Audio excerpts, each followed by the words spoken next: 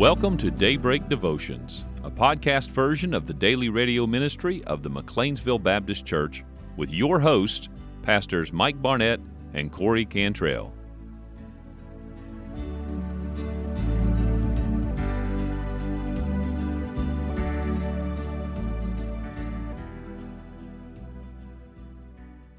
It's Wednesday. Wonderful, wonderful Wednesday. And you're listening to, boy, that music just died quickly there. We ran out. Welcome to Daybreak Devotions with Pastor Mike Barnett and Pastor Corey Cantrell. And we're certainly glad to have you back on this day. We're excited. I'm excited. Are you excited? Oh, I'm always excited. I'm excited for two reasons. One, because we are going to be looking at a part of the post-resurrection, pre-Pentecost scriptures that I don't know that there's a lot of attention given to, but I want to look at them today because they're definitely worth it, and I think we'll get some encouragement out of it. And so we're glad that you're listening to be a part of that. But I'm also excited about, this special thing we do on Wednesday. Ladies and gentlemen, this week's Wednesday's Word of the Week. Oh my, do we have one for you today. Now, I got to give credit where it's due. I was coming in and had a couple of ideas for the day. And I mentioned to you that I was still working on it, and you said, oh, why not do? Gadzooks. Oh, it's a funny word, gadzooks. I don't know. I'm sure I had heard it before, but I don't know I'd ever gotten to where I heard it regularly by anybody except John Eldridge. Wasn't that one that Robin used a lot in the Adam West Batman TV show? Well, it's possible, but... Gadzooks, Batman! Probably, but I'm not as well versed in that. But Where's anyway... Deacon Dean when you need him? Yep. Well, gadzooks. So here's the thing. Its first known use was around 1650. Wow. I have surmised that its last common use died around 1970. But I could be wrong about that. But gadzooks. Now, if you want to know the most pure definition of this word, to the listeners out there, I don't know how many of you have ever heard gadzooks or if you use gadzooks, but the purest definition of it, it's an archaic interjection typically used as a mild oath. An oath?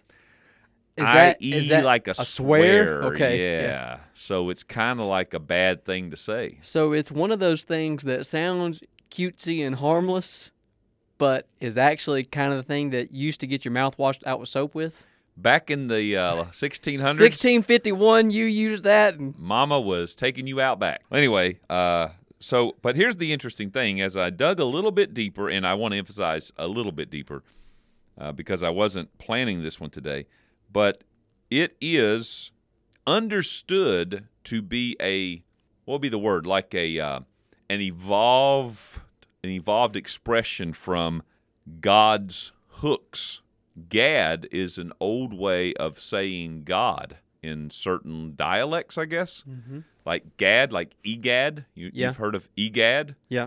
Well, that would be another way of saying something that we typically would encourage our people not to say, which would, if we put it in our terminology, we'd say would be saying God's name in a vain way. Mm-hmm.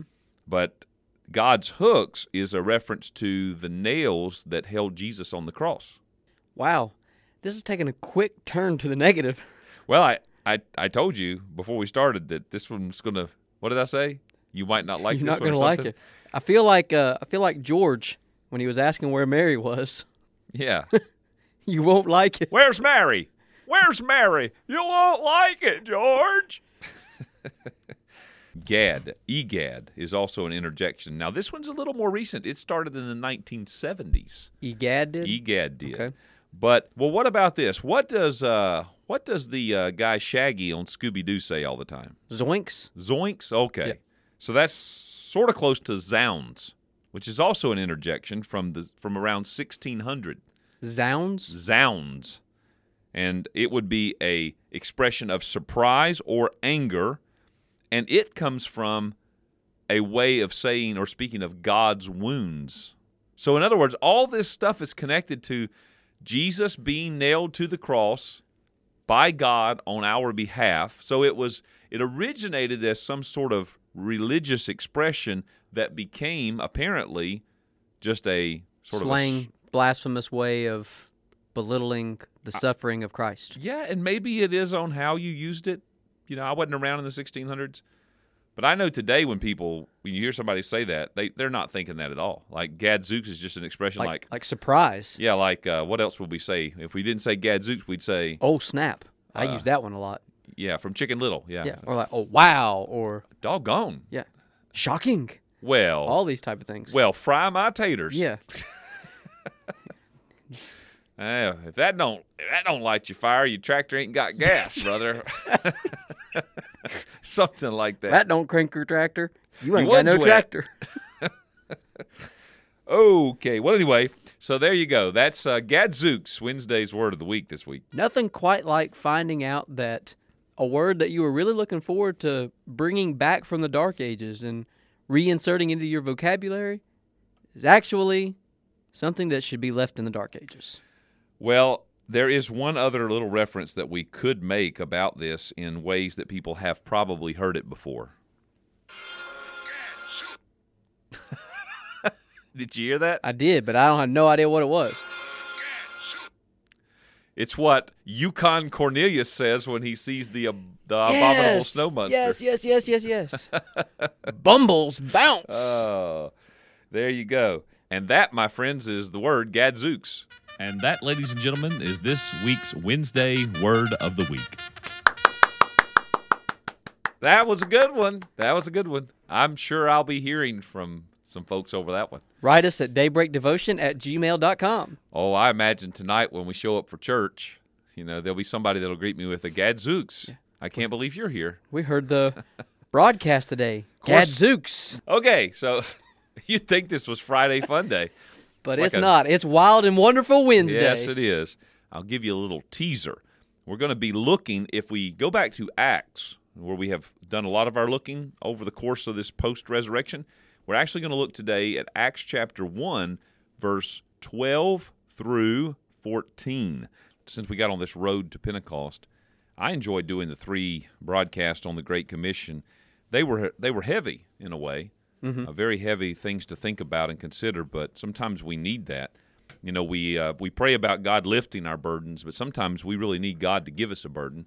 And I hope that we are all experiencing some measure of that after going through those verses. But today, we're going to look at what happens after the Great Commission and prior to Pentecost. We begin to look at that. Now, in Acts chapter 1, I referenced that earlier, so I'll read it first. I want to read verse 12. This is right after Jesus has ascended back to heaven. The angels have come and said, I guess I could just start reading in verse 11. Actually, I guess I could start reading in verse 10. Actually, let me go all the way back up to verse 9. You want to start from just verse 1 and just get the full context? So Jesus has given them the orders, and it says, and when he had spoken these things, while they beheld, he was taken up, and a cloud received him out of their sight. And while they looked steadfastly toward heaven as he went up, behold, 2 men stood by them in white apparel, which also said, Ye men of Galilee, why stand ye gazing up into heaven? This same Jesus, which is taken up from you into heaven, shall so come in like manner as ye have seen him go into heaven. Now, I want to stop right there and say, there the angels are putting the exclamation point on Jesus' words earlier in the chapter when he said, it's not for you to know the seasons or the times, but it is for you to get out there and let people know what I've done and that I am coming. And also, I read from 2 Peter chapter 3, a couple of broadcasts ago, the fact that we are to be looking for his coming. So the emphasis being, they're putting the exclamation point, I think, right there on, because even as they said, he is coming again. And so I'm thinking about what Peter said about what manner of life we should be living in holiness and looking for his coming and not getting bound up into this world, but getting our focus on that. So I think the angels kind of are emphasizing that a little bit in what they're saying. Then returned they unto Jerusalem from the mount called Olivet, which is from Jerusalem a Sabbath day's journey. Now, that's about a half a mile. You can, I went to Israel one time. Oh, yeah.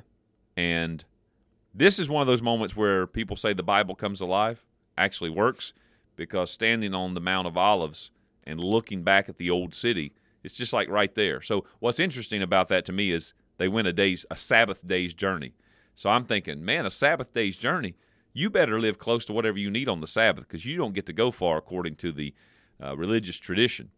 Anyway, and when they were come in, they went up into an upper room where abode both Peter and James and John and Andrew, Philip and Thomas, Bartholomew and Matthew, James the son of Alphaeus, Simon Zelotes, and Judas the brother of James.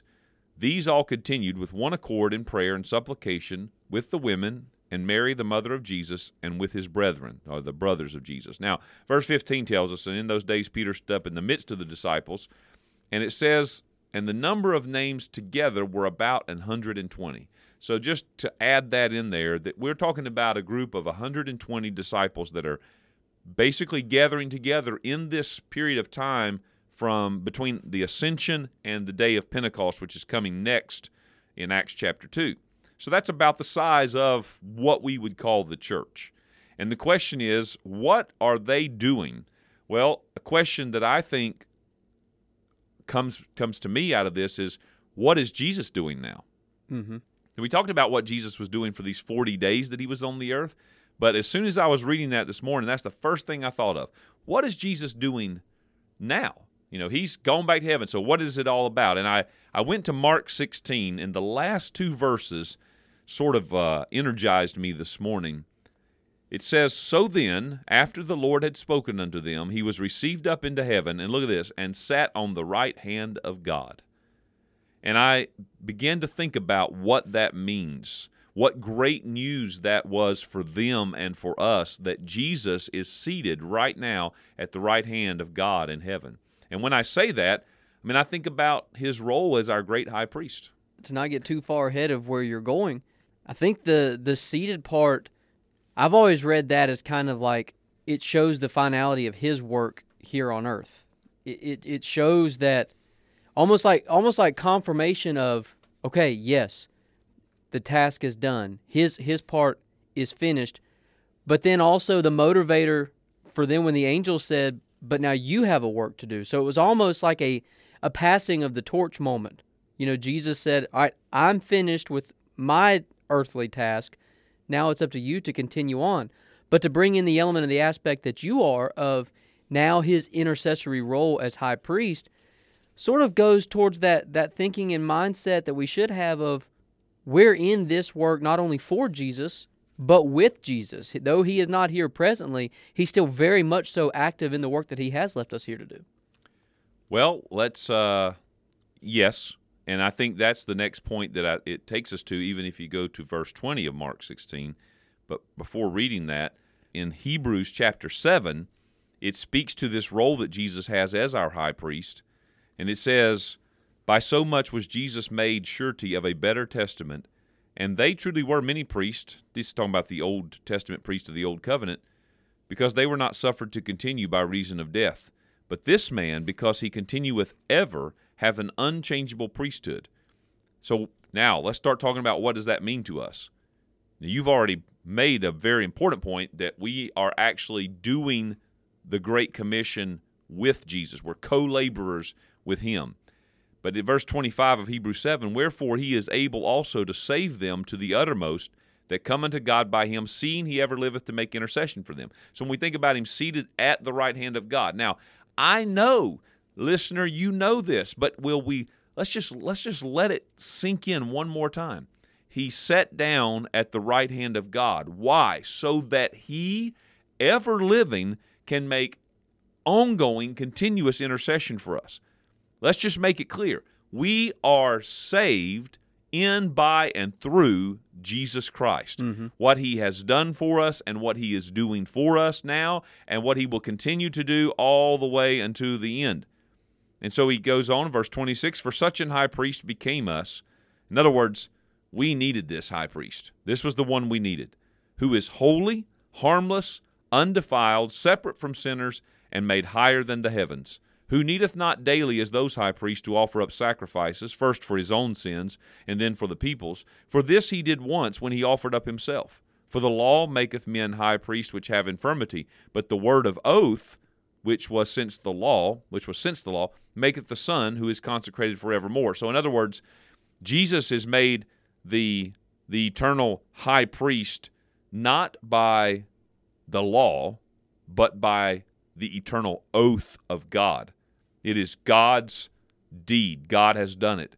And so that is the high priest that we have. And when I think about Jesus, when he ascended back to heaven, he said on the cross, it is finished. And when he ascends back to heaven, he is seated. He sits down. Why does he sit down?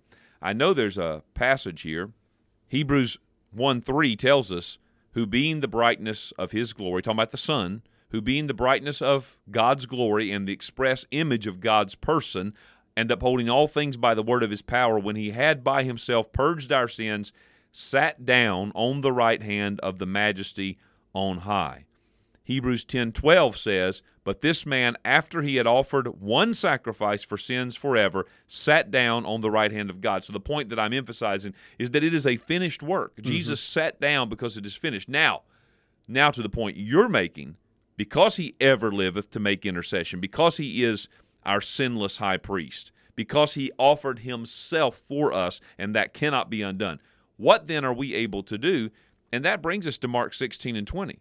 It says, and they went forth and preached everywhere, the Lord working with them and confirming the word with signs following. We can do verse 20 because of what Jesus does in verse 19. It is possible to do it, and we are powerful to do it because we're working with him. Yes.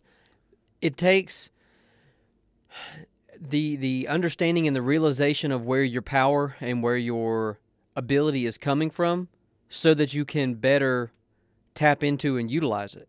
And that's the importance of redirecting our focus to the finished work of Christ, because, again, it's absolutely nothing of us. The only role that we play in it is presenting our bodies a living sacrifice, is just allowing Jesus to do in, with, and through us what he desires to do. It's not my performance. It's not my ability. It's not my anything other than my willingness to allow Jesus to do his work through me. That's a great partnership, because I don't have to bring anything to the table, because I don't have anything to bring to the table. Except yourself. Exactly. Well, let's say it completely, though, and not that your point's wrong, but what we do is we bring our whole heart, mind, body, soul, our everything, and we present ourselves to God. Yes, because that's what he's after. That's what he came to redeem, and that which he has redeemed, that's what he desires to use. And again, what a liberating thought that is. There's no more pressure than to be given a task that you are ill-equipped for, but expected to do it and make it work, knowing I can't do this. I don't have, you're asking me to do something that I physically cannot do. I don't have the means. I don't have the ability. If you just read the task that Jesus left us with, that's one of those such tasks. We can't do this. We don't have the power to do this. But he's not asking us to do it. He's asking us to do it with him. That is the definition of, with God, all things are possible. I can do all things through Christ, which strengtheneth me. We are doing it in conjunction with him, not merely for him. Or, lo, I am with you always, yes, even unto the end of the world. Now let's go to Luke 24, and let's add another piece to this. So we've established that Jesus is sat down at the throne. He is our high priest in heaven. Praise the Lord. That makes a difference. That matters. So it's possible for us to do the Great Commission, and we can be powerful in it. Let's add another thing to it from Luke 24, verse 50. And he led them out as far as to Bethany, and he lifted up his hands and blessed them. And it came to pass, while he blesses them, he was parted from them and carried up into heaven. This is sort of one of those, I know this is going to sound carnal or irreligious or something, but I can't but see Jesus like, he's the champion. He's conquered everything. And I see him now, he's in the middle of pronouncing his blessing on his followers. He starts ascending up into the clouds, and you just see him kind of, peace out, fellas. It's just like this. It says, I know, but he says, while he blesses them, he was parted from them and carried up into heaven. It's like the angels are like carrying him off, and he's just, it's that classic scene, right? Of all Of all of the images that will come into your mind during the Easter and resurrection season, I think this has got to take the cake of all of them. But you do bring up a good point, because I don't believe that this was like an instantaneous vanishing.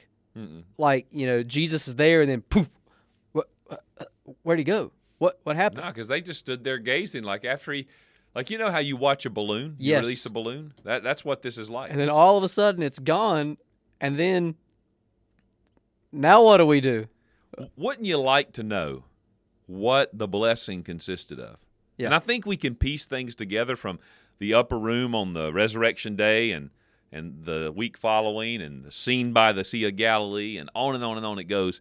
I think we can piece some things together. But here he is. He's just blessing them. Well, what effect does the blessing have on them?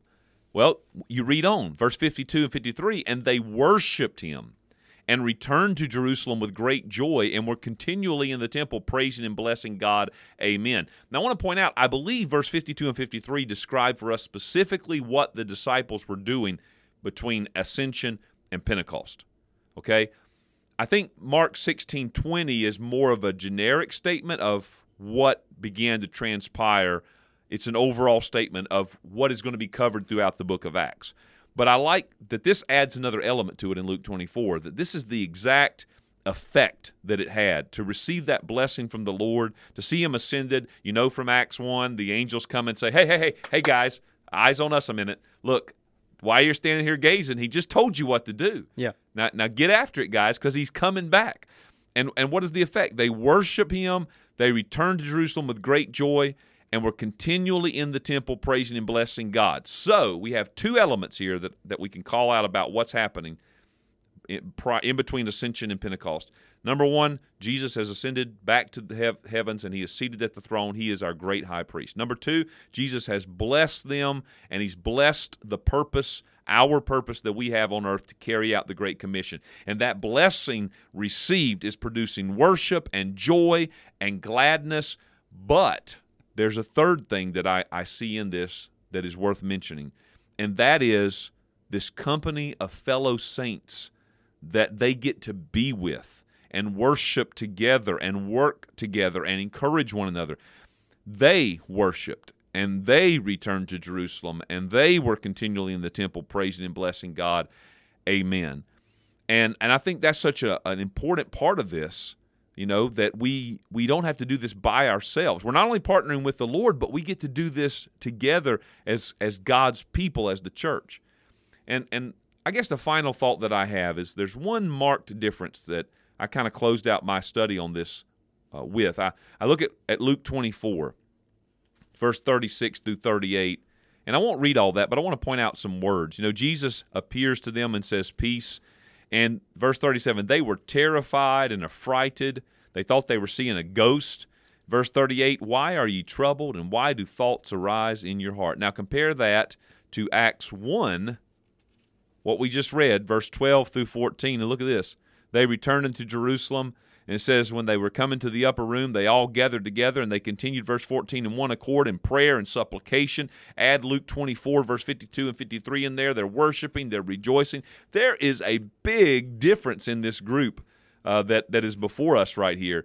Before, they're terrified, they're troubled, they're doubtful. Now Jesus has commissioned them. He's ascended into the heavens with his blessing. And look at the difference. Now they're united, they're prayerful, they're full of hope. These are two different huddles. Yes. That first huddle was a huddle of fear. They're not even sure what they believe or what to believe. I sent you a link to a podcast yesterday, today, and in there, the Bible scholar that's being interviewed, was it Jeremiah T. Johnston or something like that? He makes a reference to Luke 24 when the disciples are walking on the road to Emmaus and Jesus joins them. And in verse 21, they said, they talk about how Jesus had been delivered, he had been crucified, condemned and crucified, and they said, but we trusted that it had been he which should have redeemed Israel. And that this Bible scholar that was being interviewed, he pointed out how that for these 3 years, they had hung all their hopes in Jesus as their Messiah, but understanding that for all the history of Israel, the belief was the Messiah would come and would overthrow Rome and would destroy the corrupt priesthood, and he would get everything right. He would cast out all the pagans from the Holy Land. And now he's dead? Yeah. And so he says in that statement that they made, we thought that he was the one. They were basically saying, well, we'll just wait for the next one. And think about that. All hope was all but vanished. Yep. These guys were shook to the core. And think about it. By the time every one of these apostles died, the whole world had been turned upside down. Man, that gets me. Mm-hmm. That's who we serve. Yes. Somehow we've lost that. We've forgotten what this means. That's why these verses are so important. That's why this study is so important, because, man, this can revolutionize our hearts for the Lord. So there is a quote that came to my mind while you were talking there. It's from Paul Chappell's book, The Resilient Life. We've lost sight of the God that we serve. He wrote in his chapter entitled, Great Saints Face Great Struggles. He said, as a pastor, I see an Elijah-like tendency in Christians who become fearful of the world around them and think they can overcome danger by moving to a more conservative area or refusing to participate in engaging the world with the gospel. Be accurate in your assessment of evil, yes, but don't become so discouraged by what you see that you think you can only, that you can think only of protection and not of doing the will of God. First century Christians faced an immoral and oppressive world, yet Paul's instruction to them was that in recognizing the evil around them, they should be more determined than ever to understand and to do the will of God. What we have done is the opposite of what the disciples here had done. They were so fixated on Jesus that everything around them was of little of no concern, because how could we not but do this? We have seen the risen Lord. We have felt His blessing. We have been so enraptured by His presence. What is all of this? Fast forward to our day today, and we are so fixated on the world around us that we have lost sight of being enraptured by Jesus and being filled with the blessing of Him, that it has rendered us ineffective. Not because we have less than what the apostles and the disciples had, but because we have given our attention to things that have cheapened the power that is available to us by our own fault. Which upper room huddle are we more like? The upper room huddle on Resurrection Day, a huddle of fear, or the upper room huddle in Acts chapter 1 after the ascension, which is a huddle of faith, people who are ready to go out and do the work? Absolutely.